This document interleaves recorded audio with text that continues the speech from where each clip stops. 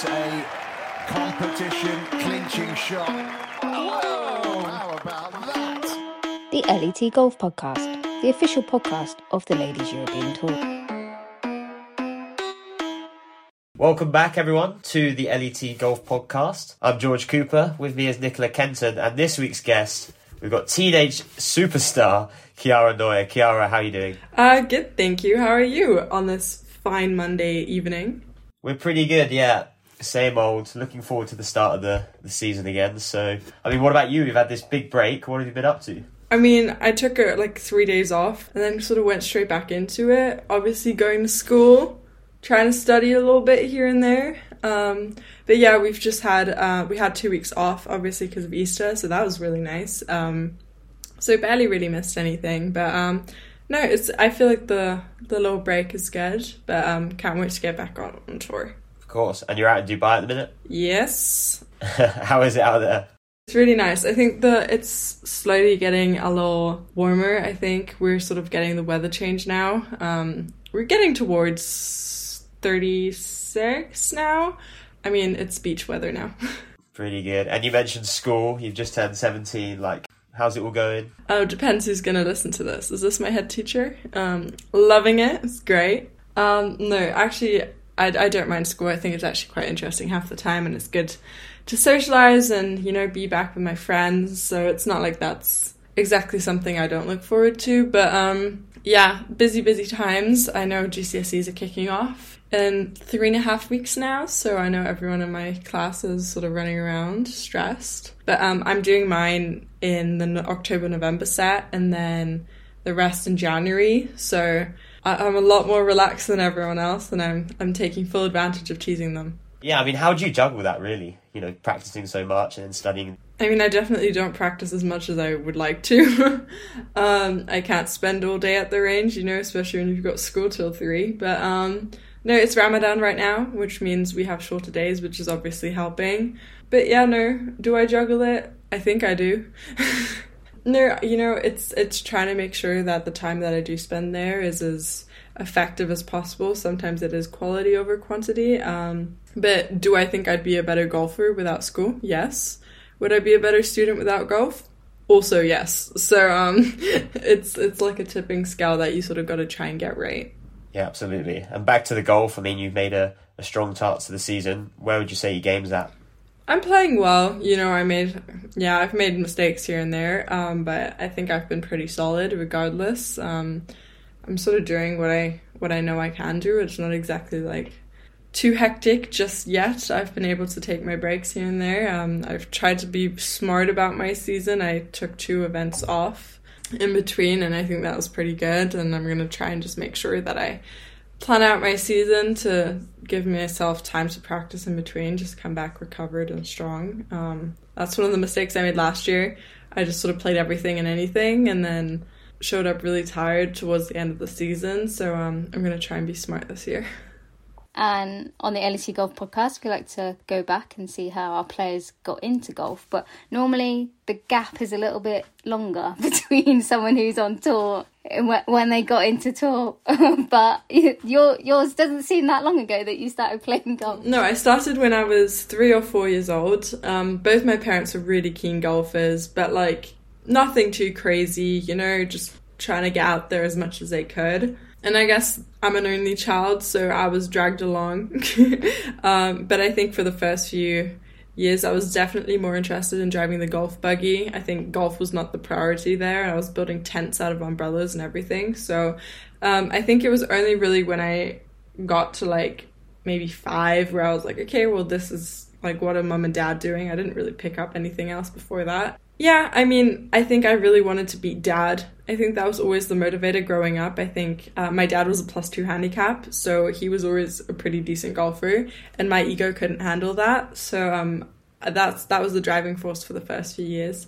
But it wasn't really until I moved to England when I really got into the game. I mean, so many people will be like, I started at 3, I started at 1, I started at 2, but it's as a 5-year-old, are you really practicing? No, you're not. I was still bringing my teddies to the golf course. It's not like I was grinding it out for hours. But yeah, I think when I was 7 or 8, I really got into it properly. as I say, what was it about golf when you did eventually get into it after, I'm sure messing around with some plastic clubs and doing everything else, when you actually got to kind of 7, what was it about golf that you kind of realised, oh, no, I like this sport, this is good? I seem to like the anger issues it gave me. No, but I think to be honest with you, just trying to be dad, because dad was always practicing at that point, and then I just wanted to sort of be around him, so I kind of went like, hey, can I come down to the range or whatever? And when he was playing with his friends, then I wanted to always join in or, be the center of attention. So I guess I wanted to just practice and try and beat him one day. To this day, he swears I have never beat him. That's called delusion, if you ask me. But no, I think that was always sort of what I was trying to do. And then I guess I liked the peace and being out in nature. I grew up in England, so when the sun did shine, that was a rare occasion. So battling the elements, I guess, must have seemed enticing to me. I don't know why, but no, I really enjoyed the sport sort of from an early age on, and I like competing, and I think it's a very individual sport, which suited me. I think also because I'm an only child, I was never really a team player. Sharing was not caring for me, so I guess it was a sport for me. Yeah, and what are your early memories of do you remember the first competition that you ever did? I don't know if this was my first competition, but I remember the golf club I got my first handicap at. I got my first handicap at the Shire London. That was when my dad was a member, so obviously I was still trying to beat him at this point, and I just barely got a 28 handicap, which I thought was pretty decent for the first handicap. But yeah, I think one of my first competitions, I was playing in a flight with the men, because I was the only girl, except this one lady. So there was one lady member, and then there was just me, little old me. And I was playing in this event with these big guys. They were older men, I guess, but they were very built, and I was really scared of them all around. And I think I remember that round really well, because they sort of had to introduce me to the rules, I think, because it was the first tournament I'd ever played, and I remember I had to take a drop, and I was just really confused by the whole ordeal. But no, I think it was really fun just sort of growing into things, and I think also just being the younger kid a lot of the time and having to play with adults, that sort of matures you and just teaches you the patience of the game. But yeah, didn't really have very many juniors around growing up. But as you say, it's one of those things where you start golf and you don't necessarily know all of the rules. And as you say, going into competition for the first time. Well, I mean, it's not like I could have pushed the trolley by myself. It was twice the weight and size of me. I think I just remember that day, and I remember one of my first junior tournaments I played, everyone got a participation trophy, which is a concept I'll never understand, because that does not relate to life whatsoever. But I still have that trophy. Is it sat next to your Jeddah one? They're next to each. I think it's just above the Jeddah one, if you know what I mean. Yeah, pride of place, of course. And speaking about kind of golfing heroes when you were growing up, when you kind of got more into golf and watching the sport, who did you look up to within the sport of golf? I mean, I hate to say it, but I think when I was especially young, I didn't watch very much women's golf.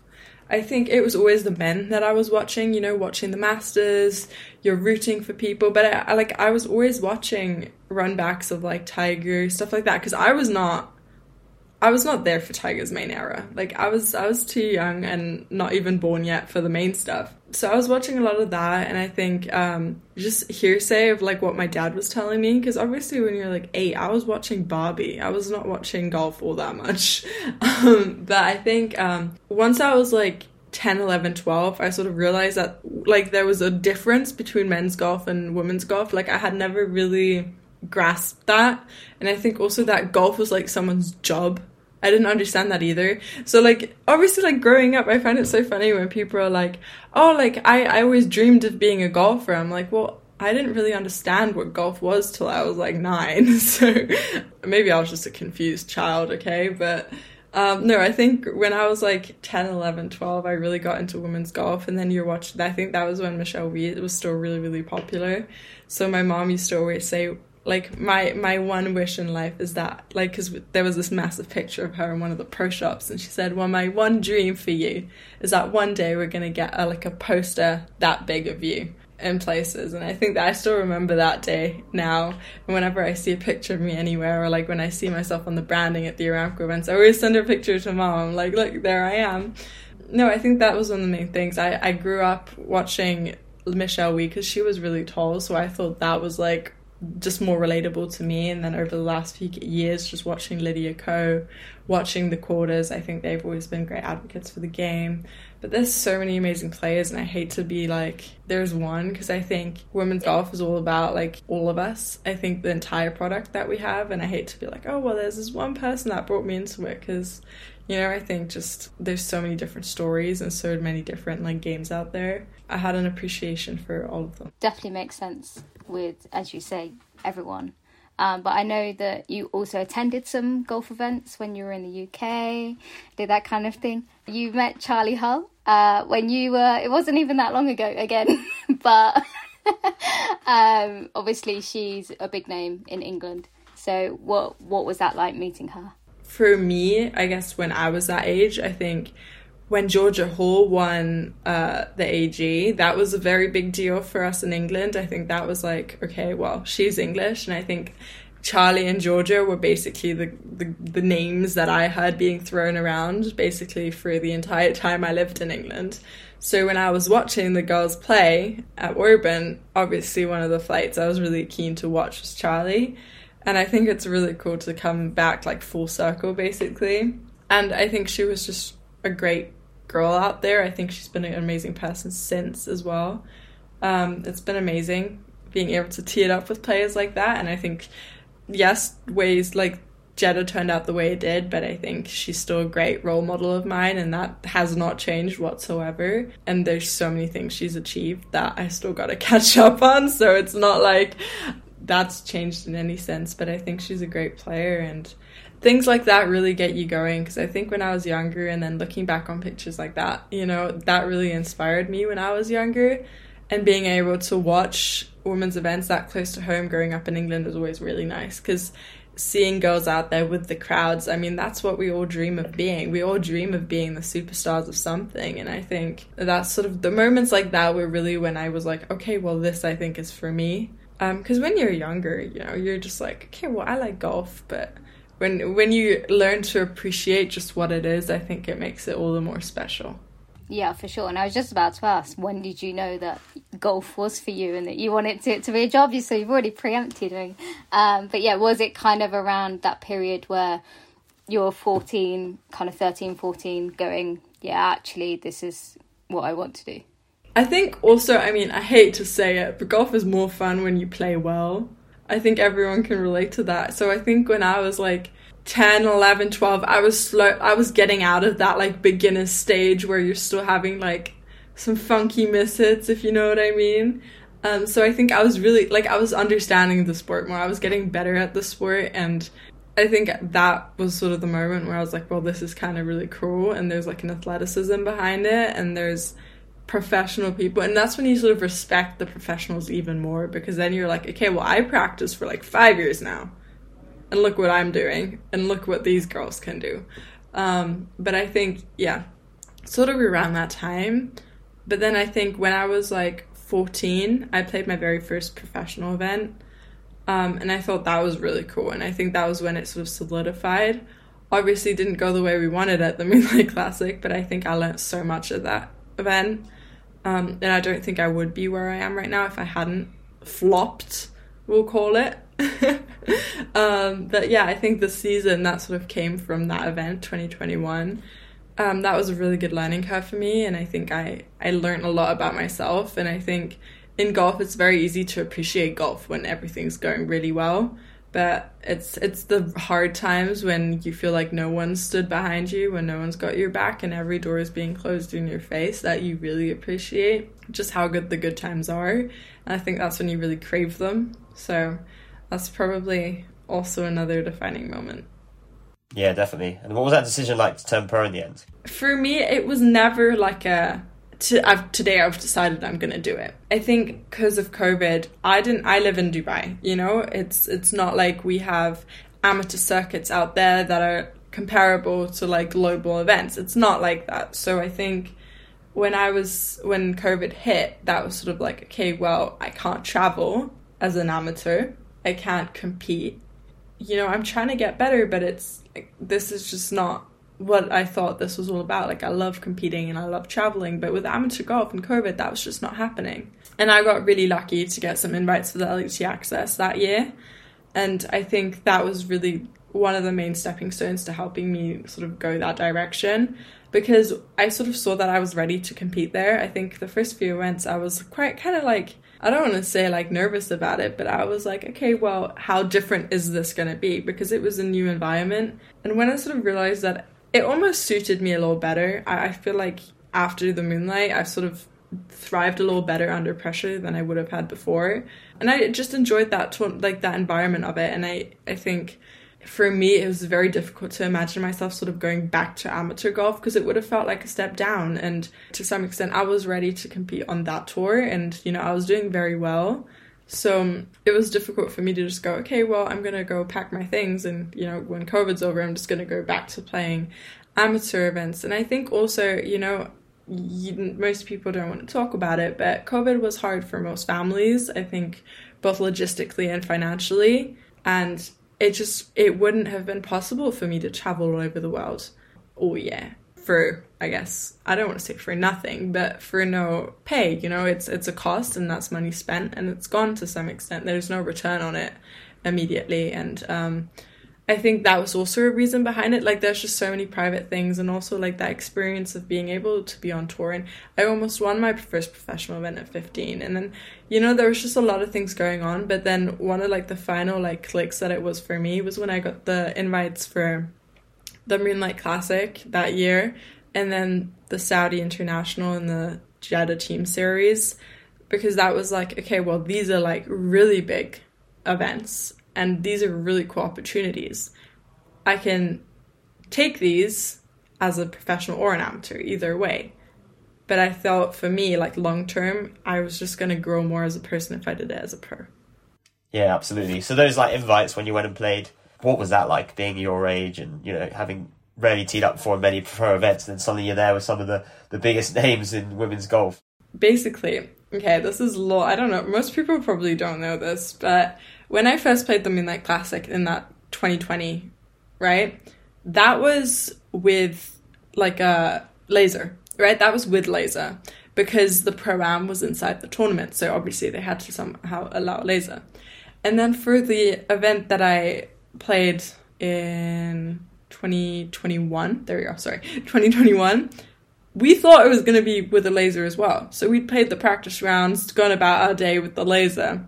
I get an email the night before with like from Sophie, just going through like the final, you know, and I see DMDs are not permitted. I have a panic attack. I run downstairs. I'm crying. I'm like, Dad, like, what are we going to do? We don't know this golf course. Like, we haven't played it for no laser. And I remember my dad, he was so calm. He was like, oh, it'll be fine. You know, you played the course in the tournament before. You'll be fine. You know, like, he was trying to calm me down. And I remember there was just something wrong about the par threes. I kept having the wrong club in, and my dad's really good he's a great caddy, you know, he's pretty spot on with everything. But I kept overshooting stuff by like 20 yards. I was like really confused. I was like, Dad, am I just super strong today? What's going on? But only on par threes. And we were so stupid, I'm not even joking, until the final, like, second to last par three in the final round, we did not know what was going on. He was like, well, Chiara, you're doing something wrong. And I was like, you're doing something wrong. Until finally, my dad's colorblind, okay? And it's at night. I look at the yardage book. I'm like, Dad, what the hell is going on? I open it up. He's been looking at the wrong distance, like on the yardage book, because it was in red and he can't see that at night. So he was looking at the black number. And he was looking at the wrong distance all tournament. And I remember I'd gone to sleep and I wasn't even mad. I was just laughing about it at that point, because I was playing well. It's not like I was, you know, losing the tournament because of him in that sense. It's not like I lost a playoff because of it. But I'd gone to bed that night, and I remember at 3 a.m. he just walked into my room. He gave me a kiss on my like forehead, and he went, "I'm so sorry. That was my fault."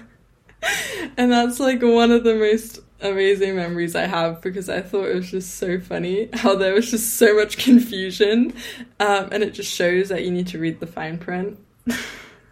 I thought you were going to say that you'd messed up meters and yards, but that could have potentially happened. Like, there was just so much going on. I did not understand what was going on, and like those fallow bunkers can be a little sandless at times. So I think I was not happy to be in them all day, every day. But no, and then going obviously into the Saudi International and then the Team Series Jeddah was really awesome. I think the Aramco Team Series and the Gal Saudi events in general are just some of the best events on tour.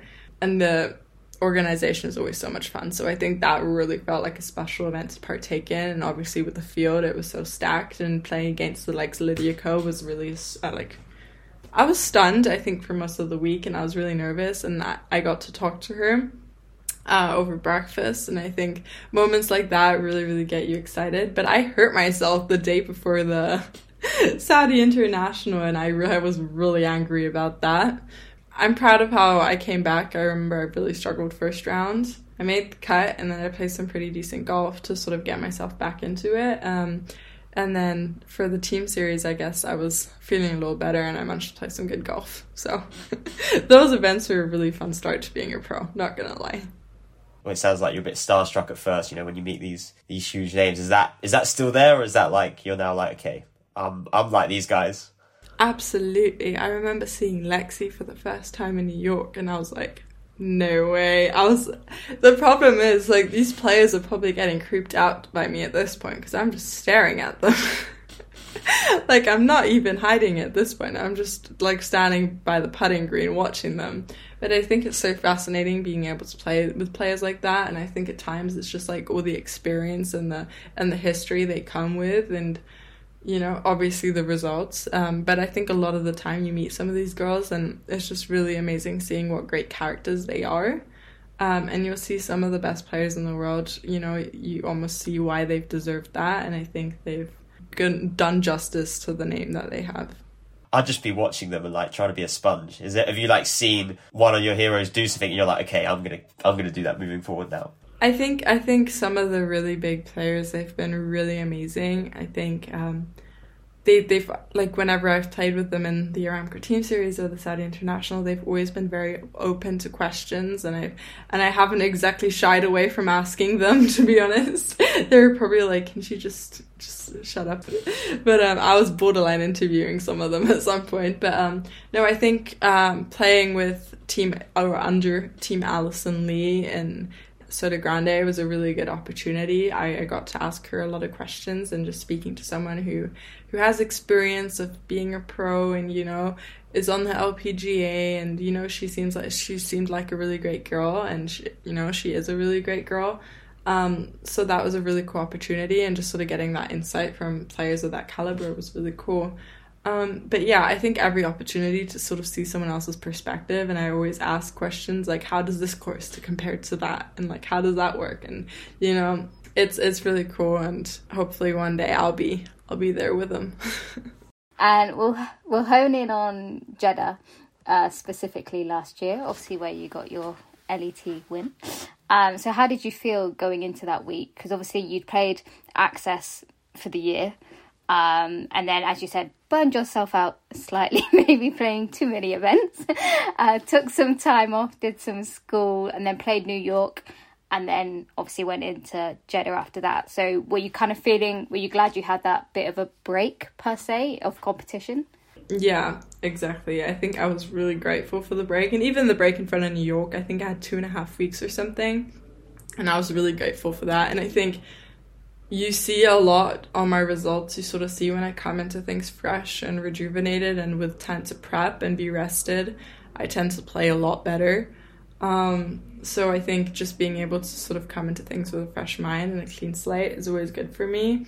And I think, a lot of people will be like, oh, well, like, it was such a shock to see you win in Jeddah, and like, I never know how to deal with that, because I'm like, what is that supposed to mean? Because I think I played really, really solid golf for all season, whether that was for the Aramco Team Series events or on Letas. I think I was very proud with how I managed sort of the pressures of the season, and I think I sort of dealt with having to being chased by what felt like a large pack by the end of the season, and making the choices and saying, okay, well, I'm going to prioritize my body and my health over this and that. And I think those decisions were very mature of me to make at the time, and I think it all sort of paid off coming towards the end stretch and coming into things with a good game plan and being able to just prep for things. So I'm going to try to do that again this season, and I have done so far. Hopefully I stick by that. But yeah, it's been good. And also just traveling to New York was really cool. So I use that as a bit of a holiday anyway. So hopefully maybe I need to go to New York again and then come back and win something else. use a tournament as a holiday prep, which I'm sure a lot of people do it.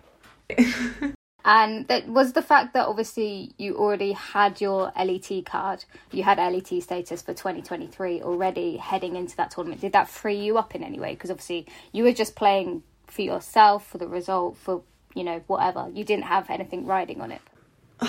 That's difficult, because to some extent I want to be like, yeah, but I don't think that would be true, because I think I went into that tournament with just very realistic expectations, I think. I said to Dad going into the final round, I said, if I want to win, I need to shoot 7-9 under par. And that's what happened. It's not like I didn't go into anything overconfident. Like, it wasn't like, oh, well, I'm free now, because I don't think pressure has affected me very much over the last season, in that sense of like, okay, well, here I need to perform and here I don't. I've just sort of gone into every week and tried to make the best out of every situation. But I think also with Letas, it was a very difficult scenario, because I felt like I'd already got my card very early on. I had a quick start. Events were added, and I felt like for most of the season, I wasn't really playing for my card anymore. I felt like I was just playing events to sort of just get it done with to some extent. It was a long season for me, and then I was really tiring myself out. I remember I was crying in Anna's office, and I was like, I just want to go home. I had not been home in 5 months, which is pretty dang hard. And I remember that was a really cute moment. But my mom did obviously fly out to see me twice. But it was a difficult season for me, I think, emotionally, just because I felt like I was doing pretty well. But it was just very difficult, because I'm a planner. I am. And I like to have everything mapped out. And when things were like being added and altered and cancelled and changed, that was really difficult, because for me, a season is planned. I say, okay, well, 2 weeks here, week off. This here at that hotel, fly then.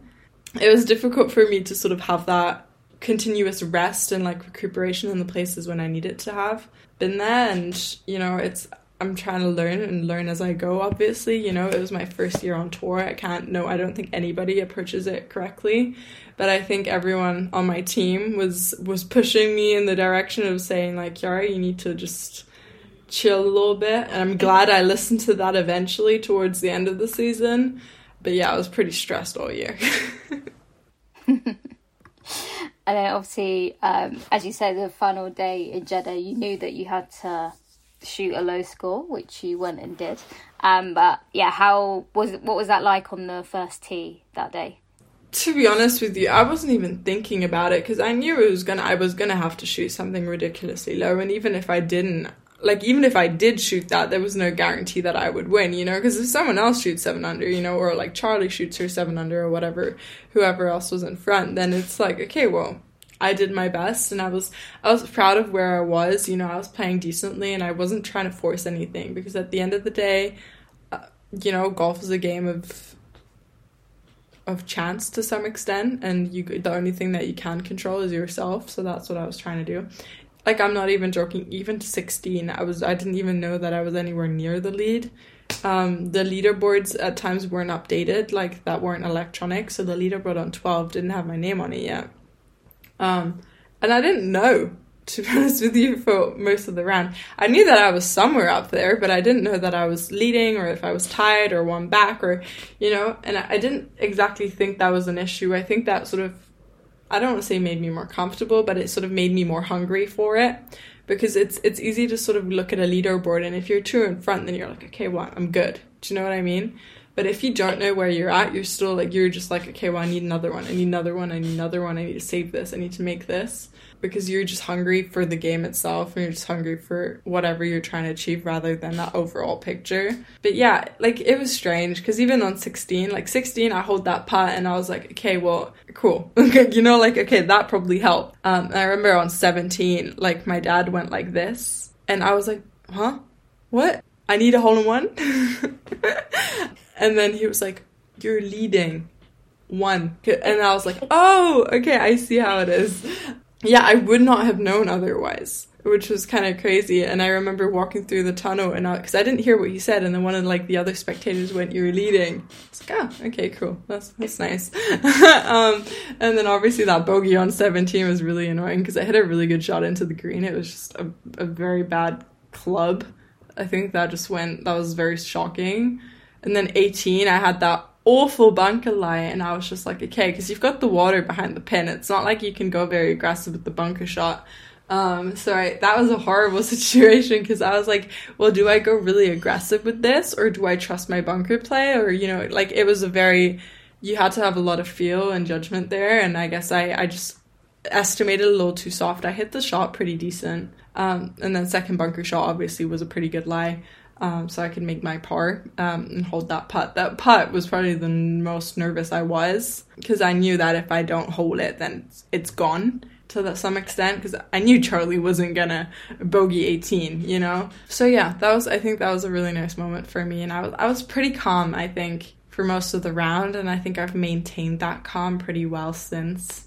Sort of realized, even in New York, I think I've sort of learned that there's so much emotion behind it, and you really want to make it happen, and of course there's a little bit of fear, but I keep going back to it, like, I don't need to be afraid to fail, because the failure is basically guaranteed, you know, because golf teaches you to lose, you know, there's one winner and you've got 100 other girls who've not. So I think I was just trying to make best of every situation, so apparently I did that quite well.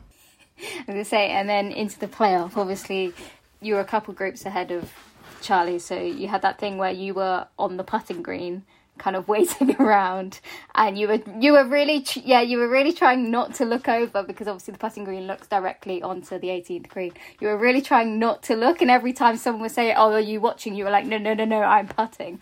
What was that little period like? Well, my dad was like, "Chiara, don't putt," because he was like, "Don't do that, like, don't be stupid," because the thing is, right, he knows me, and he knows I like to self-sabotage.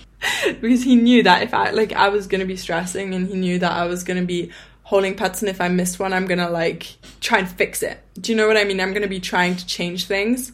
And I played well all week, you know, there was nothing to be fixed, nothing to be changed. My pace was good, my starting lines, my reads were good. So he was like, well, why putt? And I was like, I just need to distract myself, because I didn't want to look. And then I remember every single time there was just a massive camera in my face, and it was stressing me out, because I was like, well, I kind of just want to be left alone right now. Like, can we focus on Charlie, please? But no, it was a really cool experience, and I appreciated it. And I soaked in all that spotlight that I could grab. I'm glad. And I was like, Dad, should I go to the driving range? Should I go to the driving range? And I was like, I was annoying him so much. And he was like, Chiara, calm down. You're okay. And I was like, okay, cool. And I guess, the playoffs sort of happened. I was very calm. I remember, I got like a Sprite on my way there. Like, anyone who knows me knows I'm like a health fanatic, okay? I don't drink that, okay? Like, I stick to my water, my electrolytes, my bananas on the golf course. But I was really tired, and all the heat, like, you're sweating a lot out there. And my dad was like, we need to get your sugars up. You got, like, the maximum, you're not going to be here for very long. Which was nice of him to say, I guess. You either win or you lose, you know? Like, but get some sugar in you. You need some energy. So I was very grateful for that. And then finally, when obviously you did end up winning, what was that moment like? What do you remember? I remember it. Like, you got to imagine, right? Saudi is hot and humid, and at that time of the year, you're sweaty, okay? And I remember, like, I was so stressed because I was just sticky everywhere. I was trying to get you to do a TV interview, and you were like, I just need a minute. Because obviously I had just come from the bunker from 18, and like you're hot and it's windy and all the sand was stuck to my face and I was just like, I looked like a crazy person. So I just, there was so many things going on, and then the champagne like pop thing was just out of my comfort zone for the sense that I'd never done it before, and I was like, great, I'm gonna experiment in front of like hundreds of people. It's gonna be great. But yeah, there was a lot of stress that day.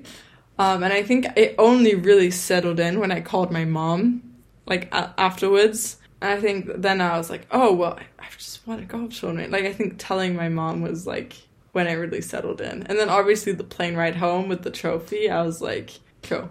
I was going to say, how did you celebrate after that win? Literally not at all. I had to go back and do my mocks. I know, I'm so sorry. Everyone's always like, how did you celebrate? With a burger. I had a burger, okay? Like, because like I said, I eat pretty dang healthy. So if I have a really good tournament, I'll celebrate with a burger at the end of the week. Because I know otherwise, like, I would not do that. So, yeah, it was a good burger. It was worth it. A burger and some exams. Just what you want. Just a wild night, you know how it is. And since then, kind of, how did life change? Has life changed? I mean, I haven't changed. Maybe the way people look at me has, but I think that's their problem though. No, but I think I've been, you know, I think nothing changed before and nothing's changed after. You know, there's been some external things that have been nice, but I think I approach things the same way. I wouldn't exactly say my ego's changed either. I think I believe in myself just as much and I doubt myself just as much at the same time. I think golf is so mental. And I think I'm always trying to just learn. I'm always trying to get better. So it's not like I'm saying, okay, well, that's where I need to go. I'm saying that's where I need to go from. You know what I mean? So, because, you know, at the end of the day, you can say I did this and this yesterday, but it's about what you're going to do tomorrow. So yeah, that's what I'm trying to do. Right, Chiara, I'm going to pick your brain now on some off-the-course activities. Enough about golf and exams and all that boring stuff. Right, so when you're not playing golf or got your head in a book doing your exams, like, what are your favourite things to do? I was going to say read another book. No, I'm a reader. I love reading. I think travelling encourages that so much because you're without, like, Wi-Fi a lot. Hanging out with my friends down at the beach, that's always fun. Yeah, I think just seeing my friends is always something that's really special. Or just having a lie-in, you know? When you're traveling, you always have an alarm set for something. So I think it's nice to just feel like, okay, well, I'm gonna stay up really late tonight and lie in my bed for 2 hours and do nothing. But I think one of the main things that is so very disappointing about real life is that you don't have a breakfast buffet everywhere you go.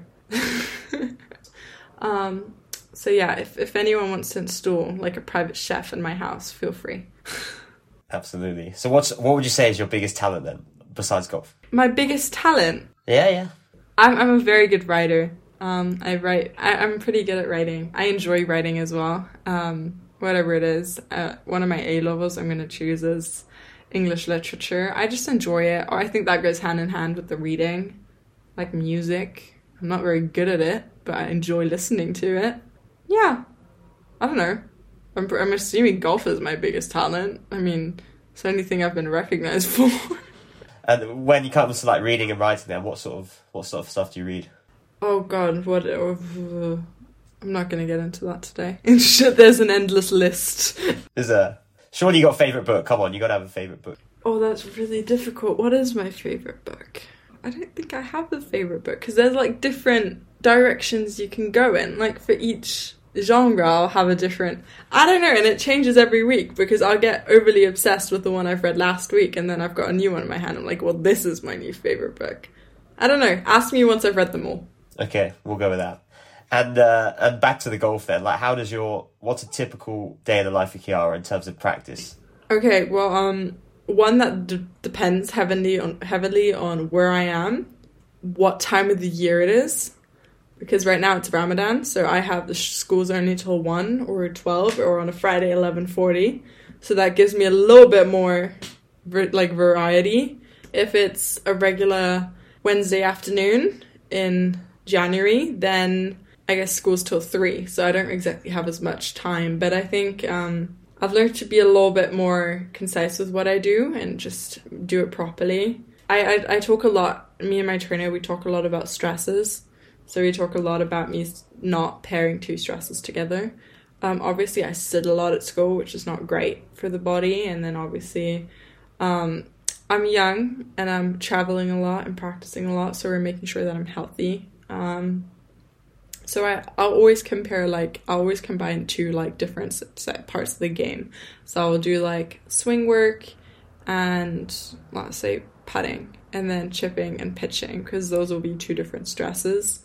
And then I'll go gym 3 times a week. Yeah, there's a lot of variables, and I think my team and I, we work really well to try and balance things out and make sure that I do things to cater for my body and make sure that I'm healthy and prepped, because one of the hard lessons I've had to learn is that practicing a lot does not necessarily mean that I'm going to get better. It's been a hard pill to swallow, but I think it's benefited me over the last, well, I won't even say last few months. It's probably been over like a year now where sort of exams have been creeping up, and I think I've almost made more improvement in the last year than I have before, just because I've been more mentally tired after practice days, because just because I'm actually thinking a lot more. I'm not just hitting balls, I'm not just doing things. Like, everything I'm doing, I'm approaching with a goal and a end result I have in mind, and I'm just being smarter, I think. I don't want to be like, okay, well, I practice like 10 hours a day and then I go gym for 4 and then I run a marathon, because I don't. I'm not perfect in any way, shape or form, but yeah, I do as much as I can, I'll say. Yeah, and in terms of your swing, which you mentioned there, is there anyone like you modelled that off when you were younger? I don't think I've ever really had, I think one of the main things I've always been told is, like, you can never copy someone's swing, just because everybody's body is different, you know? Like, there's so many swings, like, even I am like, okay, well, this swing is so gorgeous, I wish I could swing like that, I wish I had this position, I wish I could do that, I wish I did this and that, because I think we're all super critical, and I think the grass always seems greener on the other side, no matter who you are and what you're doing. But I think my team's always been very adamant about telling me, one, you have completely different proportions. Even if you had the same angles and the same speed and the same positions, they would look very different on you. And I think a lot of people need to realize that. But also I think, sorry, my phone just went. I have times where I've ever swung it the best I've ever had, and I played some of my worst golf. So I think everybody has sort of a unique swing to them and a unique, like, pattern, I guess. Like, I'm going to be battling the same swing fault, I'll call it, or the same, like, issues for the rest of my life, because that's my DNA as a player. And I have gold in my swing, as my coaches like to call it. That is something that is part of my DNA and something that makes me tick, basically. That makes me as a player work. So I hate it so much when people get, like, I don't want to say self-conscious about their swings, but when people focus too much about swing, like so many people have said, it's golf, not golf swing. And I think that shows a lot on tour. If you look at, you know, just the top 10 in the world, every single one of them has a very different golf swing, and each and every single one of them has a different thing that they do that works for them, and they all have different strengths. And I think it just shows there's no sort of right path. Of course, there's some things that work better for some people and some things that don't, but you can't really compare. Yeah, absolutely. Although you did say in South Africa that, you know, you spoke a lot about swinging it healthier and you were swinging it well. So how is it that you've done that? What work have you been putting in to achieve that? Some of the coaches that I've met before, not my coaches, but some other coaches have like asked to like film videos or to like show other students, which I appreciate a lot because that's a massive compliment to me. But I think it's very important. I've always said, like, don't teach this and that, because there's some moves in my swing that haven't been healthy in the past. Because they haven't been for every body type, and there's some things you can't recreate and some that you can. And I think just making sure, I'm a tall girl, I'm lean, I'm always going to be susceptible to some sort of back pain, and I need to make sure that I work really well on that. And I think, you know, I've been pain-free for the longest time. It's not like it's still an issue today, but I need to make sure that if I want to play golf for the rest of my life, that I'm able to, and I'm healthy enough to. And I think playing well is part of playing healthy. So that's what I'm trying to do. I'm not going to give away all my secrets though. But you can tell us, of course, what your sort of goals are, I guess, for the next year, next 5 years. Like, what is it you're really hoping to achieve? I'm not a goal gal. That's all I'll say. Like, I have things that I want to achieve. Don't get me wrong. But, like, I hate when so many, like, maybe that will change about me, but where I'm at right now and where I have been at in the past, I think so many people will say, like, okay, well, for the first half of the year, I want this, and that done. I want these boxes checked. I want this to happen. I want to achieve this in 5 years and 10 years. And, like, I find that so difficult to resonate with because it's not going to happen. Like, I'm a planner. I want to put my times on a board. Like, I have a massive whiteboard with my plan for every hour of the day. And it's difficult for me to realize and say, okay, well, by the end of the year, I want to have this, and that, because that's the dream. Things are going to go differently. There's going to be ups and downs. Maybe I'll overshoot, maybe I'll undershoot. But if I don't achieve it, what am I going to do? Am I going to cry a river, or am I going to work on the next thing? You know what I mean? So it's difficult for me to say that. I think I want to approach every tournament with the very best mindset that I can. I'm going to make the best out of every situation. Golf is hard. Okay, we need to acknowledge that. It's not like I can go, okay, well, tomorrow I want to shoot a 68 and then a 67 and then a 70 to top it all off. Okay, cool. I want to win the lottery. You know? It's like, you know, of course there's things that you can and can't control. It's not like it's like all chance and all luck, but I think you gotta be a little bit more realistic at times, because I hate when people are like, well, what are your plans? Are you planning on being top 25 and this and that? And do you want to win the Order of Merit? Well, of course I do. I want to be number one in the world. I want to win this and that and that. And I want to win a major and I want to qualify for this. Of course. But that's not a goal, you know? My goals will be, I want to have the correct preparation going into every shot. I want to have 100% focus. I want to make sure that my attitude's good in between and after shots. I want to make sure that I prep correctly, and I want to make sure I'm healthy. I guess it's a different type of goal setting, and maybe that will change. Maybe I will become more accustomed to goals, but just in the past and how I've worked, it's just never been for me. And one final one from me then. You spoke a lot about travelling. First of all, what is it like to travel as a 17-year-old? And secondly, where's the best place you've been to? You can't do that to me. Come on, you didn't give me a favourite book, so you got to give me a favourite travel destination. You not tell her I can't make decisions. This is why she's a planner, because planners have it laid out, so then you don't have to make the decision because it's done for you. I think I'll go with nostalgia and like euphoria in that sense. I'll say New York, just because it was my first time competing in the States, because New York is like, I guess, just so romanticized. I'll say that. And then also because we had a hotel right by Central Park and it was beautiful, and I spent 2-3 days before. Well, actually, no, how many days did I get there early? I think I got there 6 days early. So I spent a couple days roaming around New York and just soaking it all in. Does that mean New York's perfect? Absolutely not. But did I just enjoy it just for the sake of little Chiara? Absolutely. I remember we went there on a family like vacation when I was 6, and that was during the Hurricane Sandy. And that was one of sort of the, I guess I didn't really go on vacations very often as a child, so I think that one was really special for me, and I think it was really cool coming back and almost, I don't want to say doing it by myself, but sort of bringing the family back. I thought that was cool. 10 years later, back in the same place. Okay, that's all we've got, and thank you for joining us today. Thank you very much. I appreciate you for coming and dealing with me for an hour. I know it must have been torturous. I apologise for any listeners who have been traumatised. Well, thanks, Chiara, very much for joining us on this week's LET Golf Podcast. Make sure to follow us on all social channels at LET Golf, and we'll see you next week.